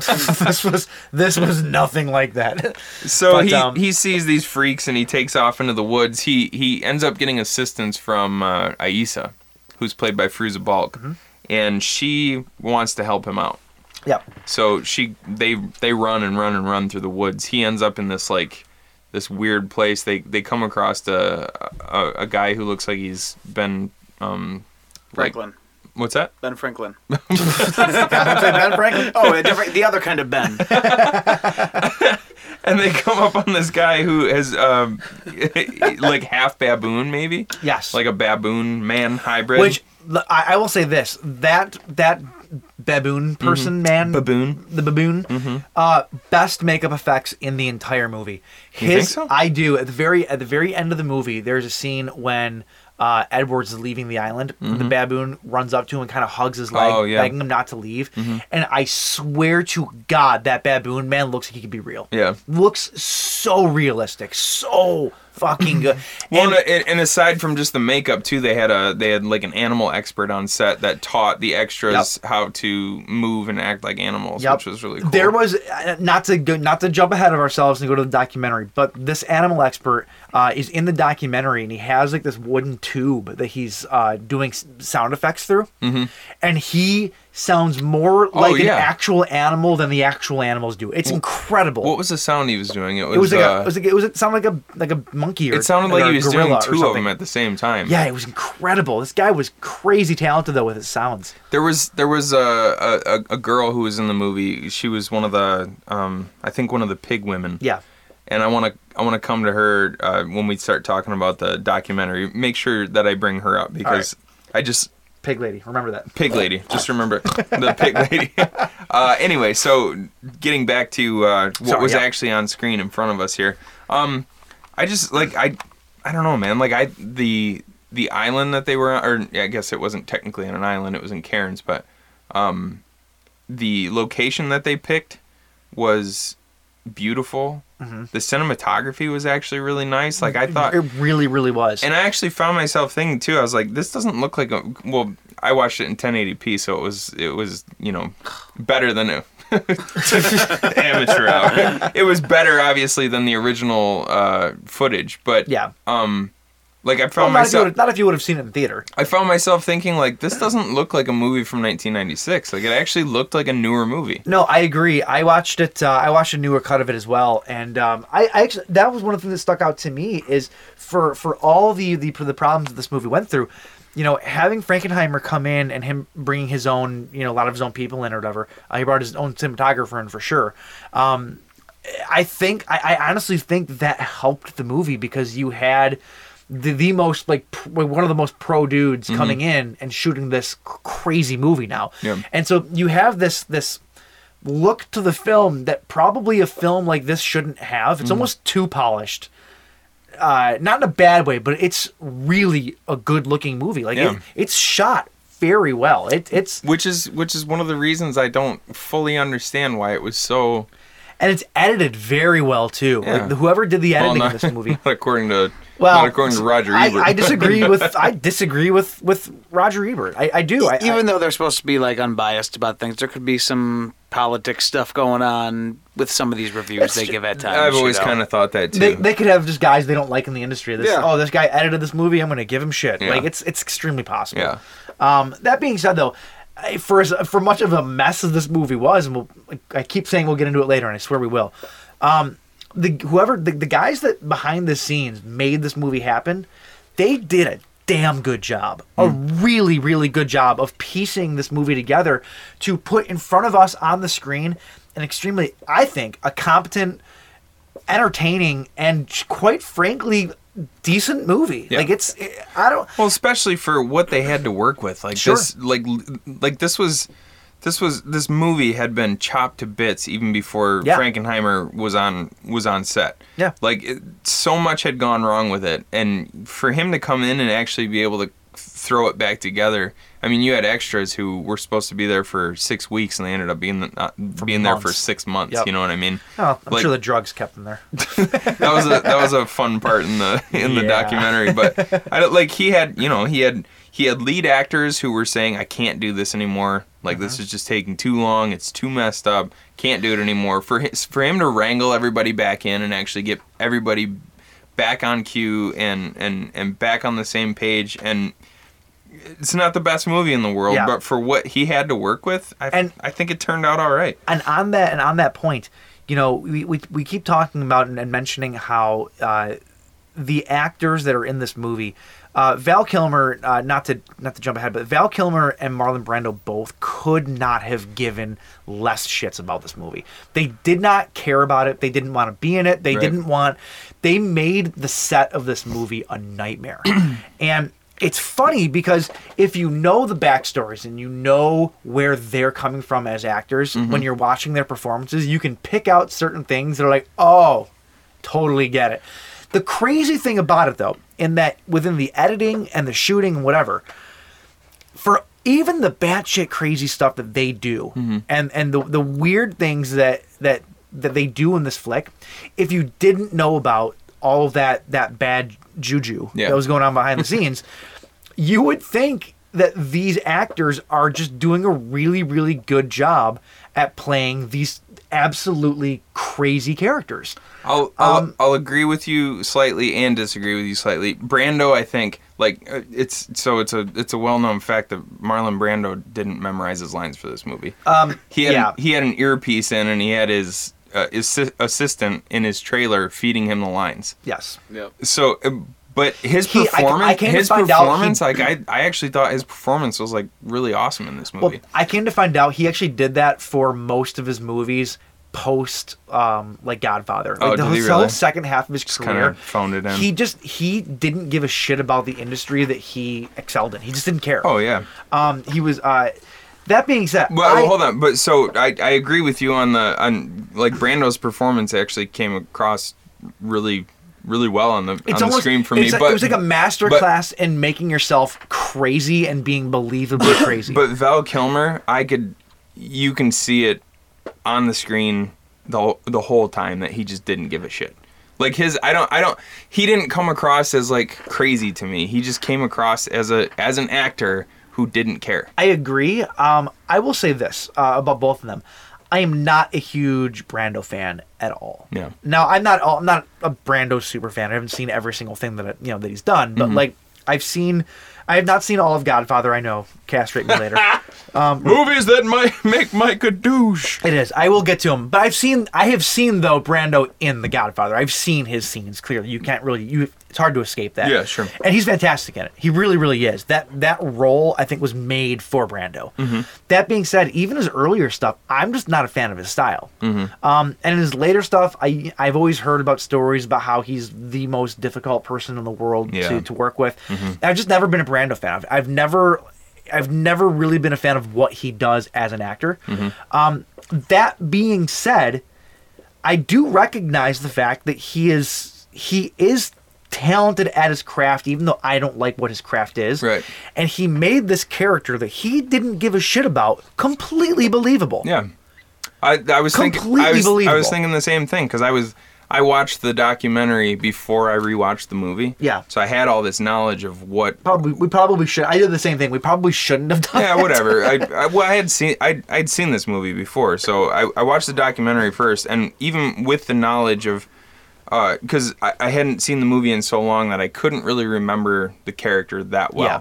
And so even with all of this knowledge of what a nightmare he was on set, I found myself thinking like, this is such a cool character. And a lot of the things, the quirky things about the character that I really liked were changes that he made on the fly. Yeah. Like he showed up on his first day of shooting. Now he actually postponed his part of shooting for like a month because his daughter had killed herself. Yeah. And they didn't even know if he was going to be in the movie. So when he showed up, he kind of was just like not even into it. And when he showed up, he didn't read the script. He's like, this whole thing is bullshit. Like, it doesn't make any sense. Like, why am I even doing this movie? And he started making all these little weird changes to the character. He hijacked the movie from Frankenheimer. Absolutely. And nobody is going to challenge Brando. Right. Nobody. But like some of the quirky things about the character that I like when he first shows up in that like the caravan. And like all these animals around him, and he's sitting on the top of this like military vehicle, in sort of a what the hell would you even call that thing? The Pope Mobile. Yeah, it's like the Pope Mobile basically. He's surrounded by sheets and stuff, and they open it up, and he's sitting there, covered like head to toe in white cloth, and he's got this big weird hat on, and his skin like a straw like rice farmer's hat. Yeah, exactly. Like, and his face is painted white. These were all things that Brando decided to do. They didn't even know he was going to show up like that. He just showed up to set like that. Yeah, exactly. Like he just like most of the people on set saw him for the first time when that caravan rolled in, and he showed up for the shoot that day at like 7 a.m. and didn't agree to come onto the set until like noon. And he finally rolls up in this caravan. And they pull back these sheets, and he's covered in white paint. Nobody knew he was going to be covered in white paint. And these were all just like little weird, creative, quirky things that he decided to do that nobody knew, and to me, it made the character. Because he explains why he's got the white paint on because he's allergic to the sun, and like the island is so unbearably hot, I can't stand the heat. You know, like, and to me, the guy's nuts. Like, he's been shunned by society because he was doing these weird experimentations on animals. He was basically exiled to this island, and he's lost his mind. The crazy thing about that, though, is that these changes that he made to the movie, though, were not for the sake of the movie. They were literally him just fucking with the production and making his own fun because he didn't want to be there. He didn't care. And because the character, though, is kind of a maniacal, crazy guy himself, it's almost like he wasn't actually acting. Like, he was just this crazy dude on the set. Like, he was just Brando, and I think that's why Brando. It worked. Yeah. Like, it was Brando being like mega Brando. It was him playing dress up. Like, he's just like, I'm just gonna do this. Like, you guys can do the rest of the movie the way you want to do it. I'm gonna do this, and that's just the way it is. You mentioned how he was always in the white robes. Whatever. There's another part where he has like a reaction to the sun. Like, he can't be out in the sun. And at one point in time, I swear, all he did was cut off. And it's so stupid. It was like he cut off the white sleeve of a white T-shirt and just put it over his head. Yeah. And he was like Great Cornholio looking through the sleeve of a T-shirt. Like, you can almost see the cut lines around his neck. Like, like that spandex thing that he has. It almost wasn't even wardrobe. It was just like him just finding something stupid so that he can look as dumb as possible on screen. But it worked. I could go on about this forever. I do want to get back to Val Kilmer, though.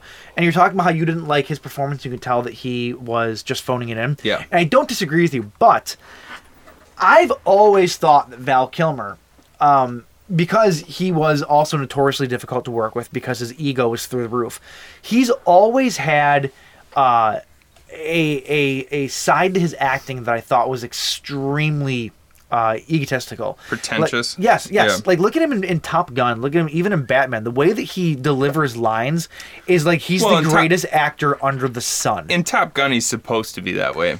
But I'm wondering, though, how much of that was just his air, though. His input, yeah. And I've always gotten that from him, which is why I've never really cared for Val Kilmer either. I've never been super into him either. One of the funny little trivia factoids that I saw on IMDb was that he pissed off John Frankenheimer so much that on the last day of shooting, like after his last scene, Frankenheimer yelled "cut," and he's like, "Cut! Now get that bastard off my set." Yep, sounds about right. Okay, so let's give it a rundown because we're going into the documentary territory a lot here. For what's on screen, for what we got as this movie from 1996, The Island of Dr. Moreau, you're going to the theater and you're seeing it for the very first time, not knowing any of the garbage that took place behind the scenes, and you're seeing it exactly for what it is. I can safely say, and I can actually say that I would recommend this movie to genre fans. It's not for everybody by any stretch of the imagination. But it's for what it is and for what it was written to be, I think that it's exactly as close to being what it was supposed to be as possible. And I think that whatever that product is, it's not bad. You know, I think it works where it needs to work. It's beautifully shot. We didn't even talk about the sound.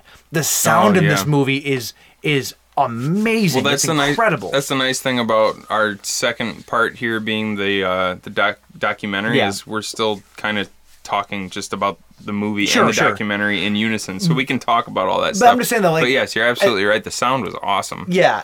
As far as this movie being universally panned and people saying this movie's, this absolutely terrible movie from the 90s, I full-heartedly disagree. I think this movie has merit, and I think it stands on its legs. I would say that, like, to me, in my own opinion, like, us being genre fans, and as horror genre fans, we take in a lot of stuff that would probably be universally panned by a lot of other demographics. But we love it. Sure. There's a lot of movies that we've talked about on this show that we love that would probably just get lampooned by tons of other people just because they don't understand. Well, and I wouldn't expect somebody though who typically watches romantic comedies though to like this movie, but within the genre though, there are genres. Like I said, this was panned by our own genre peeps. Yeah, you know, like to me, I can't speak for everyone, but I would have to say, just in my own opinion, they were probably speaking based on just the rumblings, like what was going on. You know, like you had this giant, like this huge, like big budget movie with huge stars in it, and it's this like quirky, weird genre movie. Yeah. And people were probably just, that's not what they expected from these big stars, you know? Mm-hmm. So, like, even, I don't know. So somebody walks up to you on the street, and there's a poster for The Island of Dr. Moreau, and they go, oh, I heard that movie's just terrible. God, why would you watch that? What do you say to them? I would say watch it, and then come back and tell me what you think. Like, I would like, if I had a couple minutes to talk to him, I would talk about the makeup, I would talk about the sound, I would talk about the cinematography, Mm-hmm. I would talk about the like the solid acting, even if behind the scenes there was like a lot of turmoil, Mm-hmm. it still came across as like really solid acting and really like offbeat characters that were charming in their own way. Yeah.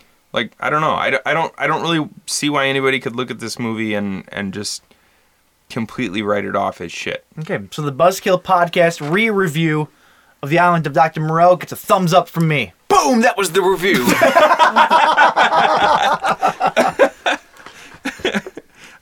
Yes, exactly. I don't know. That's all I have to say. So thumbs up for you though? Thumbs up. Two Yeah, thumbs absolutely. up? Yeah. Cool. I would venture to say, because you and I, we love everything. Jay loves pretty much everything that we love. Like, we're probably going to be hard pressed to do one of these features where we take a movie that's just considered shit by everybody else, and not say, no, this is actually a pretty good movie. This was a little bit of a softball because we had both seen the movie before. Right. In the future, I want to do a movie that none of us have seen. Yeah, that's a good idea. That is, we know that it's universally panned. Let's watch it with fresh eyes and see what we actually thought about it. I actually want to.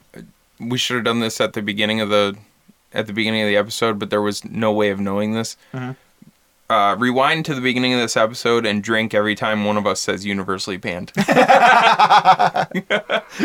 edit that in, and you'll have a really good time. Drink of Milwaukee's Best. Yes. Oh yeah. You can only drink a silo of Beast. That's the only stipulation.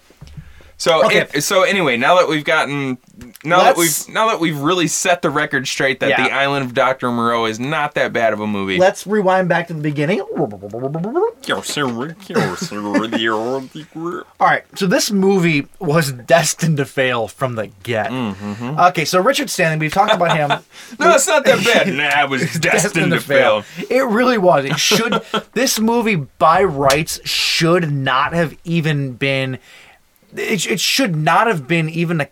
I can't want to say comprehensive. That's not the right word. Competent. Yes, thank you. This should not have been a competent movie. Mm-hmm. Like, in the end. For all the shit that it went through. It just shouldn't have been. Every odd was stacked against this movie from the get-go. Yeah. You have a guy like Richard Stanley who he's an eccentric character to begin with. He's a weird, quirky dude. Yeah, very offbeat. Not bad, but very weird. No, I actually he was really good friends with Fairuza Balk, if that tells you anything, because she's a bit fucking crazy too. Yeah.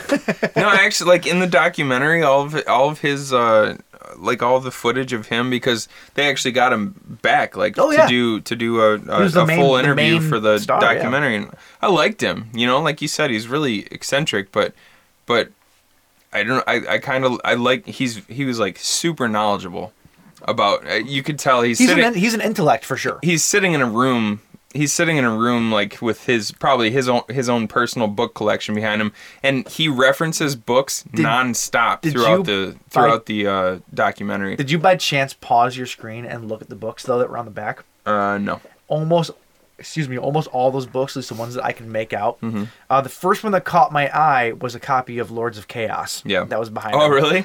I saw that, and then that got me to pause it and look at the Lords of Chaos is about the Norwegian black metal. Yeah. But Satanism the weird church burning. Yeah, like real Norwegian black metal where they used to like kill each other and burn churches and stuff like that. Yeah, it's pretty gnarly stuff. But a lot of the other books, though, it's all about like cults and Satanism and witchcraft, and that's what every spine that I could pick out in behind him was all that. And go ahead. You're gonna say one of my favorite parts of the documentary. I'll let you say it because you were about to. one of the best parts of the documentary. I thought he was I thought he was kidding at first. He's not though. He's like, and of course, at this point, I decided that the best thing for me to do was turn toward the dark arts, and I was like, he's towards witchcraft specifically. Yeah, towards witchcraft, and I was like, I think he's kidding, right? And then he's like, so I took it upon myself to go to this very highly regarded shaman who goes by the name of Skip. And I'm like, I still think he's fucking with me because a shaman named Skip. And he's like, Skip was well known for many mystic abilities, including his ability to perform what one might call fixes. And I was like, I think he's serious about this shit. He's absolutely and serious. So he about had it. this shaman named Skip. He began his work. He gathered many mystic items in order to perform these fixes, and I'm happy to say that the fixes took hold right away. I'm just like, what the fuck, dude? Literally, he was about to be replaced as director. Yeah, and he went to go see Skip. Brando. Oh no! Well, he went to go see Skip, and Skip did his skippity doo dah, whatever it is. Yeah, that he does. his mystic dark arts. Mystic skipping. It sounds like a nice romantic comedy. The mystic skipping. And so after though, he had a meeting with Marlon Brando because Brando was on from the get go, and Brando did this weird thing where they had some woman from the studio go with them, and he kept systematically turning up his AC, and so the woman eventually fell asleep. Yeah, because it was so cold in there, which just seems weird to me. Yeah. Mystic Arts. She fell asleep, and then the two of them, Richard Stanley and Brando, had a conversation, and Brando like fell in love with the dude. Right, like this. It was crazy. Like this woman that was with him was supposed to kind of like reel in the whole conversation and sort of keep it on track. This was a New Line Cinema movie. Yeah. And she was supposed to kind of keep everything on track as far as the needs or the wants and the needs of like what New Line Cinema wanted out of this. And she fell asleep. So then that offered Brando and Richard Stanley an opportunity to get to know each other and talk about what Richard Stanley's vision was for. And Brando fell in love with the guy. Sure. And he's like, I'm on board with you. Like, I'm behind you 100%. I think it's very telling too, though, that with the interview with Bob Shea, the head of New Line, he talks about how he was not a fan of the decision to work with Brando. He did not want to work with Brando because they had worked with him previous, and he was the biggest pain in the ass under the sun. Yeah, notoriously unprofessional and hard to work with, and he wanted nothing to do with it. But how do you say no to Brando in your movie? You know, right? So, so they do this or whatever, and I think that it had Richard's. You know, you have to keep in mind that Richard Stanley, there's only one of him, and that script was written for a Richard Stanley direction. And trying to have any other way of directing that script would be impossible. It was strictly a unique vision that script was written as. And when Frankenheimer came in, they rewrote so much. And then I think when Brando came in, because Stanley wasn't there, is probably one of the reasons why he didn't give a shit about it. Right. He just started just fucking with everyone. Yeah. Like just completely started fucking with everyone, which we mentioned earlier. There's a scene where he's sitting in his like hut or whatever, and he's got this thing on his head, and you don't know what it is at first. It's like a metal structure with like a band around it, and you don't really realize what it is until Firouz Aval comes up behind him, and he says something about how it's so hot, I can't stand the heat. And so she takes a thing of ice and just pours it into what you realize is a empty bucket on top of his head. With like the bottom cut out. And this was a thing that nobody told him to do it. He didn't ask. He just did it and added it into the scene without telling anybody. Right. And it stuck. And then he even went so far as to say he wanted to wear that thing on his head the entire time, or he wanted to be wearing some sort of like large head dressing at all times, because his idea was maybe at the end of this movie we should reveal that I was half dolphin the entire time. Yes, like he was wearing it. You take it off, he's like a dolphin fin on top of his head. Like what the fuck, Brando. And there's on the part too that Fruza Balk she was like they were in between scenes one time, and she goes up to him and she goes, Mr. Brando, I'd really like to talk to you. Oh yes. What do you want? I really want to talk about how our characters connect and how we can, this relationship between the characters. And Brando's response is, "Oh no. Nobody cares about this movie. None of this matters. None of this is going to matter. Nobody's going to see this movie. You look beautiful, and that's all that matters. Just keep doing what you're doing. Nobody's. I didn't even read the script. like literally, he knew nothing about what this was supposed to be." And he just showed up because they're getting paid. And every single person on this movie, Frankenheimer, Val Kilmer, there's another one. Fuck, who was it? Was it the? No, it wasn't Bob Shea. There was one other big person. That said what? They basically said the only reason that they took the job was to work with Brando. Oh, Ron Perlman. Yeah, did you say that already? Yeah, I think I did. Yeah. They only wanted, that was it. The only reason anybody took this job was because they wanted to work with Brando. Right. And like, that's crazy to me. That's absolutely crazy to me. Like, he's not even. I don't know. Well, my opinion. It's my opinion. You do have to imagine though, like if he's these guys grew up, Brando was God. Yeah, if he's not only one of your idols, but one of the biggest actors in Hollywood, if you do a picture with him, it's going to be really good for your career. That's true. Well, it's funny in the actual behind the scenes that comes with the movie. It's on YouTube. I don't know if you watched it. No. It's so funny to watch. Because it's like 90% Val Kilmer talking about his experience for like 6-7 minutes featurette. And he even says right there, he goes, "Well, the only reason I did the film was to work with Brando." And ironically, in the documentary, they talk about how the two fucking hated each other. Absolutely hated. And when Val Kilmer's talking about his experience in this behind-the-scenes featurette for the DVD, you can almost see him like keeping himself from laughing behind his teeth because he knows how bad it is. Yeah. There's at one point he goes, "Well, I knew this was going to be an experience, and it far exceeded my expectations." like he's saying it in such a cock way. Yeah. Like, well, it's like you, Mike. If you had a chance to sing on a track with Chad Kroeger of Nickelback, you'd be like, "Man, fuck this guy," but. I would come into the studio every day with some sort of weird hat with my face painted completely white until it drove them crazy. That's exactly what I would do. Chad, why don't you sing this part in falsetto? Mike goes in there. I haven't even learned the song.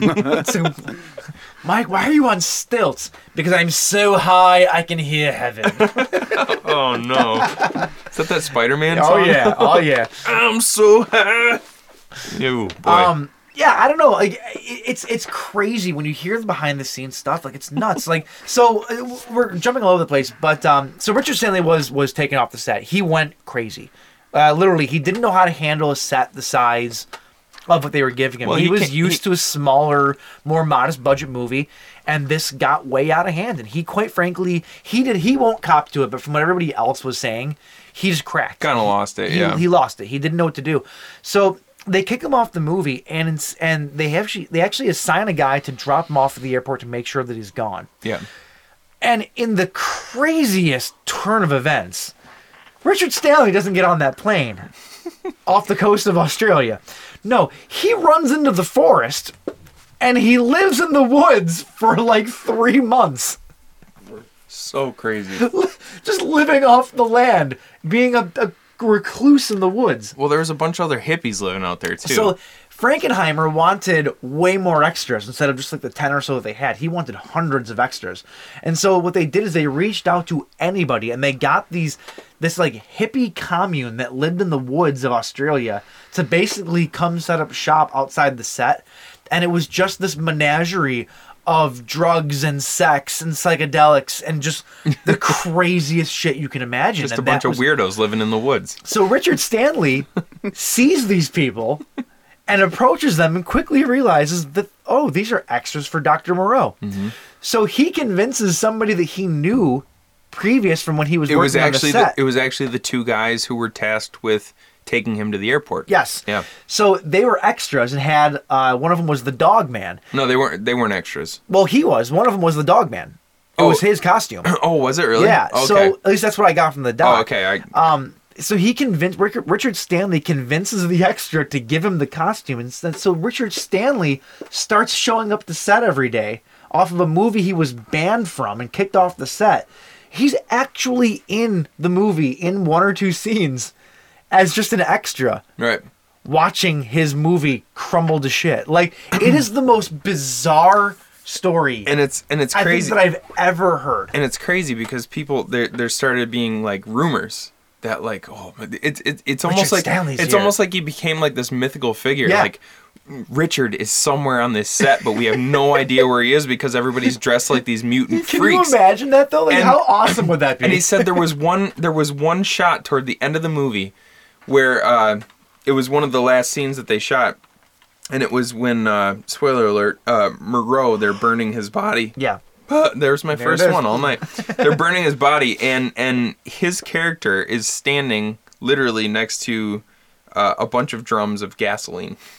And I don't know why they actually had drums of gasoline because they said they were full. Yeah. And then somebody walks over, like one of the crew walks over and hands him a torch and says, "Here, you hold this." He could have, and then at the right moment, he could have just he could have set the entire set on fire. Destroyed everything, and he didn't. No. To his credit, he didn't. He just wanted to watch. Like, yeah.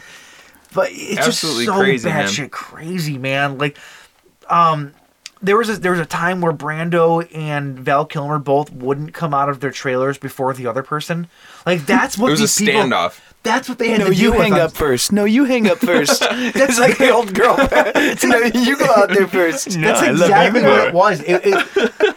And they wasted like an entire a half day of shooting because Kilmer wouldn't come out until Brando comes out, but Brando won't come out until Kilmer comes out. It's like it was just so insane. Like when I heard that part in the documentary, I was like, "This is madness!" Like if I had the opportunity, the privilege to work on a movie like an awesome genre movie like this or any movie, there's no way I would ever act like that. It's just childish, you know. There's just stop. Just go out and do your job. Yeah. You're getting paid millions of dollars. I give Frankenheimer all the props in the world for being able to handle these massive egos, and even he sounded like he was going crazy. Yep. I think the only reason that he was able to really get what he got from this movie is because he was that old school style director. Yeah. Just yelling it like people. He was a yeller. Yeah. Like people said, he's like one of the last of his kind where he's the type of director who's like a tyrant on set. Like he screams at people if they're not doing what they're supposed to be doing. Not the correct way to run a set. It's not the right way to run a set, but I think it's probably the only reason that he got anything out of this movie. Probably. You know? Like if you had some guy who was just like soft spoken. But the thing was though, you guys mind coming out of your trailers? He might have done it to Kilmer, but he wasn't about to yell at Brando. He Right. actually tried to buddy up to Brando, even though he's a giant pain in the ass, Right. which probably didn't help things. No. So in the mix of all these other people, there's another actor by the name of Nelson De La Rosa, and no, I'm not talking about the singer of Rage Against the Machine. That's not his Zach name. De La Rocha. Oh, okay. I always think of him, whatever. So Nelson De La Rosa is this Spanish, like quasi celebrity. Superstar. No, not quasi. Was he like, that big? Okay. They said No, he he was wasn't like, that big. Huh? He was literally the shortest man in the world. 17 or 19 inches. 17 inches tall. Yep. And he was in his mid-20s. I think he was born in 68. Yeah, so he was in mid 20s. And he died in 2006 when he was 38. So he was 28 years old during the filming of this movie.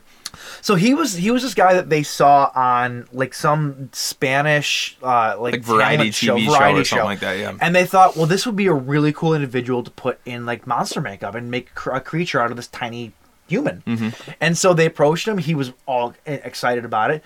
They life cast him and this and that. And he was only supposed to be like kind of a bit character. Yeah. He wasn't even supposed to be that big. Brando shows up to set, falls in love with this little person, and incorporates them into every single scene. Demanded. And he said this man needs to be in every single scene with And me. there was another guy, though, that was cast who was a really good actor who was supposed to be... Marco Hofschneider was playing Maling. Yeah. Who was originally supposed to be... Sorry, not to No, it's fine. hijack He was this from like you. Dr. Moreau's favorite son. He was his right-hand man. Yeah, his right-hand man. And he was supposed to be in most scenes with Moreau. So Brando pretty much got rid of this whole dude's scenes in the movie. He's in like 5 scenes towards the end of the movie, and that's it. And he's replaced by this 17-inch Mexican Spanish star. Those are 2 different things. I know. Spanish speaking there star. You go. But it's crazy though, because like the Frankenheimer had no control. Brando was just saying, demanding, this is how it is now. This is how it is now. But you know what? That actually came, and he's from the Dominican Republic, by the way. Oh, okay. And died in Rhode Island. He moved to Rhode Island afterward. I will say this though. The Rhode Island of Dr. Moreau. It became one of the most iconic things of the movie. Yeah. So much that it was parodied later on in the Austin Powers movies. Is that really where it came from, do you think? Yeah, don't you remember there was so I'm talking about Mini-Me, obviously. Yeah. Don't you remember there was the scene with Moreau and this little... Oh, you're right. They do the piano the little scene. guy. You're right. He's playing a grand piano, and on top of the grand piano is Majai. They do the exact scene. And he's you're playing right. the piano as well. And Mini-Me and Dr. Evil do that exact same thing. And they're always dressed alike. Yep, you're right. And that was one of the things that Brando said. He said, I want him to be in every single scene with me, and he has to be dressed in the exact same clothes as me. Yeah, and it's the same with Mini-Me and Dr. Evil. It's crazy, man. So it became like a phenomenon, like a pop culture phenomenon for this movie that nobody liked. Vern Troyer owes his entire career to Nelson De La Rosa. He does. It's true. I wonder if they ever met in the early 2000s. That would be interesting to see, actually. Huh. But no, like there's a rivalry. It's funny, like this guy, like all the female extras and stuff in the movie. They said they were in Karen's. The pig lady. Yeah. I was getting to that. They were in Karen's. They ended up being in Karen's for like 6.5 months. The shoot was originally supposed to be like 8 weeks, and they ended up being there for 6.5 months. And they said that they would go out to the club like every night, and they would form a circle around him.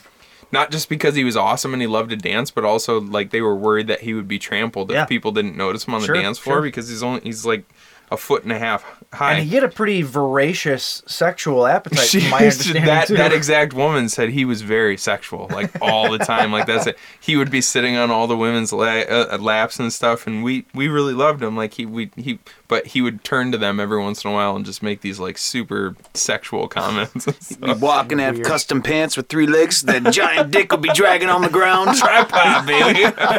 So weird. No, but the thing I was gonna say about the girl who played the pig lady is, it was one of the parts that I was most annoyed about in the documentary. Is she's like I showed up for this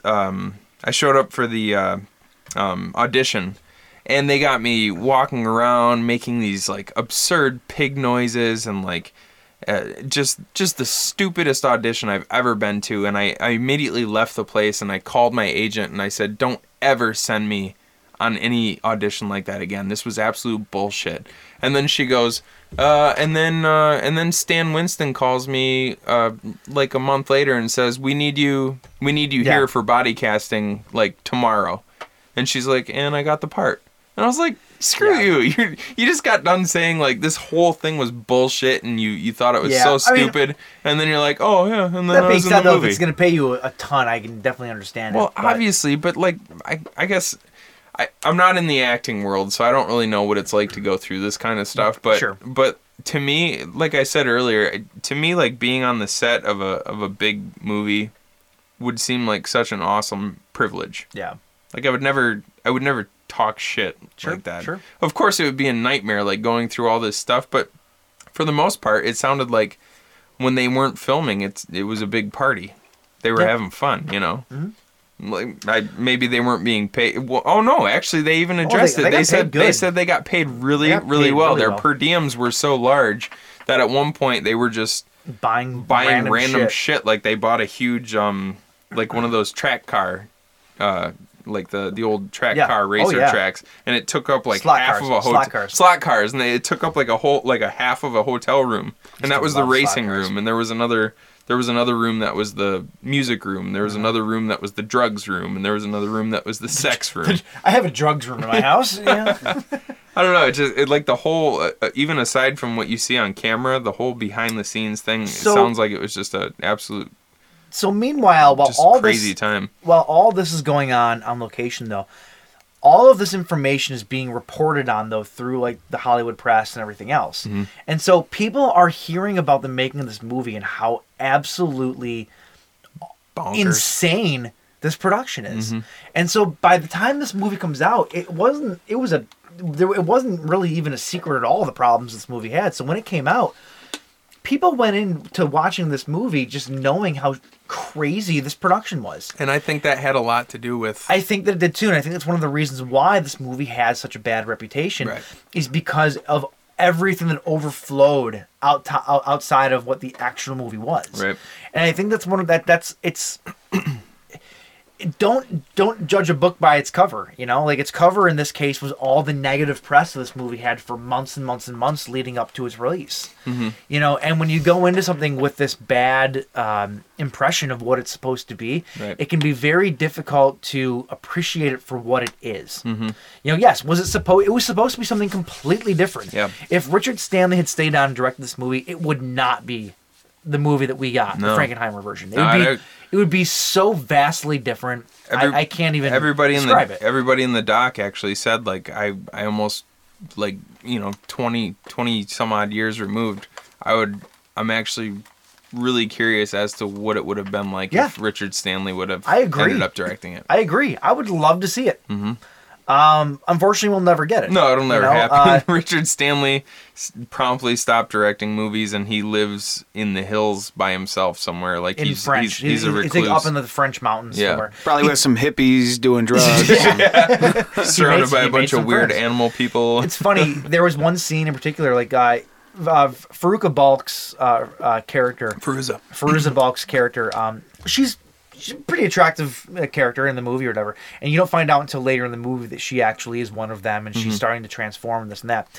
In Stanley's original script, she was a lot less human, and in the first scene where Edwards and her basically have their first hookup, if you will, he's working how he describes it, he's working his way down her chest to like her first breast, and then goes to a second breast underneath it, and like a third on like a sow, and it's like it's him working. No, she was a cat. Or she was a cat. Yeah, sorry. And so, but she has 6 nipples and like 6 breasts, and like he's working his way down, and her pubic hair is so thick and full that it comes out from between her legs and up her belly, and like it's like this really crazy description of like this weird interspecies love thing. Like, it's weird. It is bonkers. And I totally understand why the studio toned that down. I get it. And that was toned down before he even left. But if he could have made the movie that he wanted to make, this could go down in history as one of the single craziest like cinematic oddities ever. Like, I don't know, man. I would have killed to see his vision. I really, really would have. Not just because I like weird cat sex. And also, it would have had kind of because of that. It also would have had a quite different cast too, because if you remember from the doc, it was originally supposed to be Bruce Willis and James Woods. Yep. Well, Willis though quit because of his divorce to Demi Moore, so he left regardless. Right. But yeah, it just you can hear from what we've been saying though how absolutely insane the making of this movie was. Yeah. If it became something normal is beyond me. There should be a lifetime achievement award for Frankenheimer, the editor, and the cinematographer of this movie. It's still not normal. I mean, it's a pretty wild movie. And the animals are. I love the hyena laugh. Mm-hmm. Hyena. I always say hyena. I love the hyena laugh. Like that character was so cool. Yeah. But yeah, I don't know. I think that's kind of it. The documentary that we watched is on Shudder. Mm-hmm. So if you don't have Shudder, it's $5. You should probably have. We seem to be singing the praises of Shudder every single week. Yeah, one of these days, Shudder should probably start sponsoring us or something. But yeah, that's not gonna happen. No, but we will still sing their praises. Check out Lost Soul on Shudder if you have it. It's a really cool documentary. Yep. And check out Island of Dr. Moreau if you've never seen it. If you've only ever heard bad things about it, give it a shot. And if it's been a long time since you've seen it and you remember not liking it, I would still say give it a shot. Give it another shot. It's with fresh eyes, it's nowhere near as bad as people say that it is. It's just not. Yep, that's a fact. That is a fact as far as we're concerned. Also, what is a fact is that you can find us on social media at Instagram, Facebook, and SoundCloud at the Buzzkill Podcast. You can also find us on Twitter at the Buzzkill PC. We're on iTunes. You can give us ratings. I would say that this episode deserves at least 4 stars. Yeah. At least 4. 5 if you're feeling generous. I'll take 4. And I want you to comment and tell us about your most memorable sexual experience with a cat. That's what I want to know. Yeah. This week. I would actually in the comments section. I would actually like to just DM me. I want to hear those stories like in full detail. Can you find the Buzzkill Podcast on Vero yet? Not yet. Maybe we might fold though. If you want to find J-Raj, you can find me on all social media at Ocean Recording, and also check out www.oceanrecordingstudio.com for all your fantastic audio needs. Yeah, yes, baby. Sir. Well, all right, guys. Yeah, I think that's it. Let's recage the beast. Let's raise our beast. Cheers, boys. Weird, very non-satisfying. Yeah, it's really non-satisfying when you have cans. Aluminum. All right. Well, later.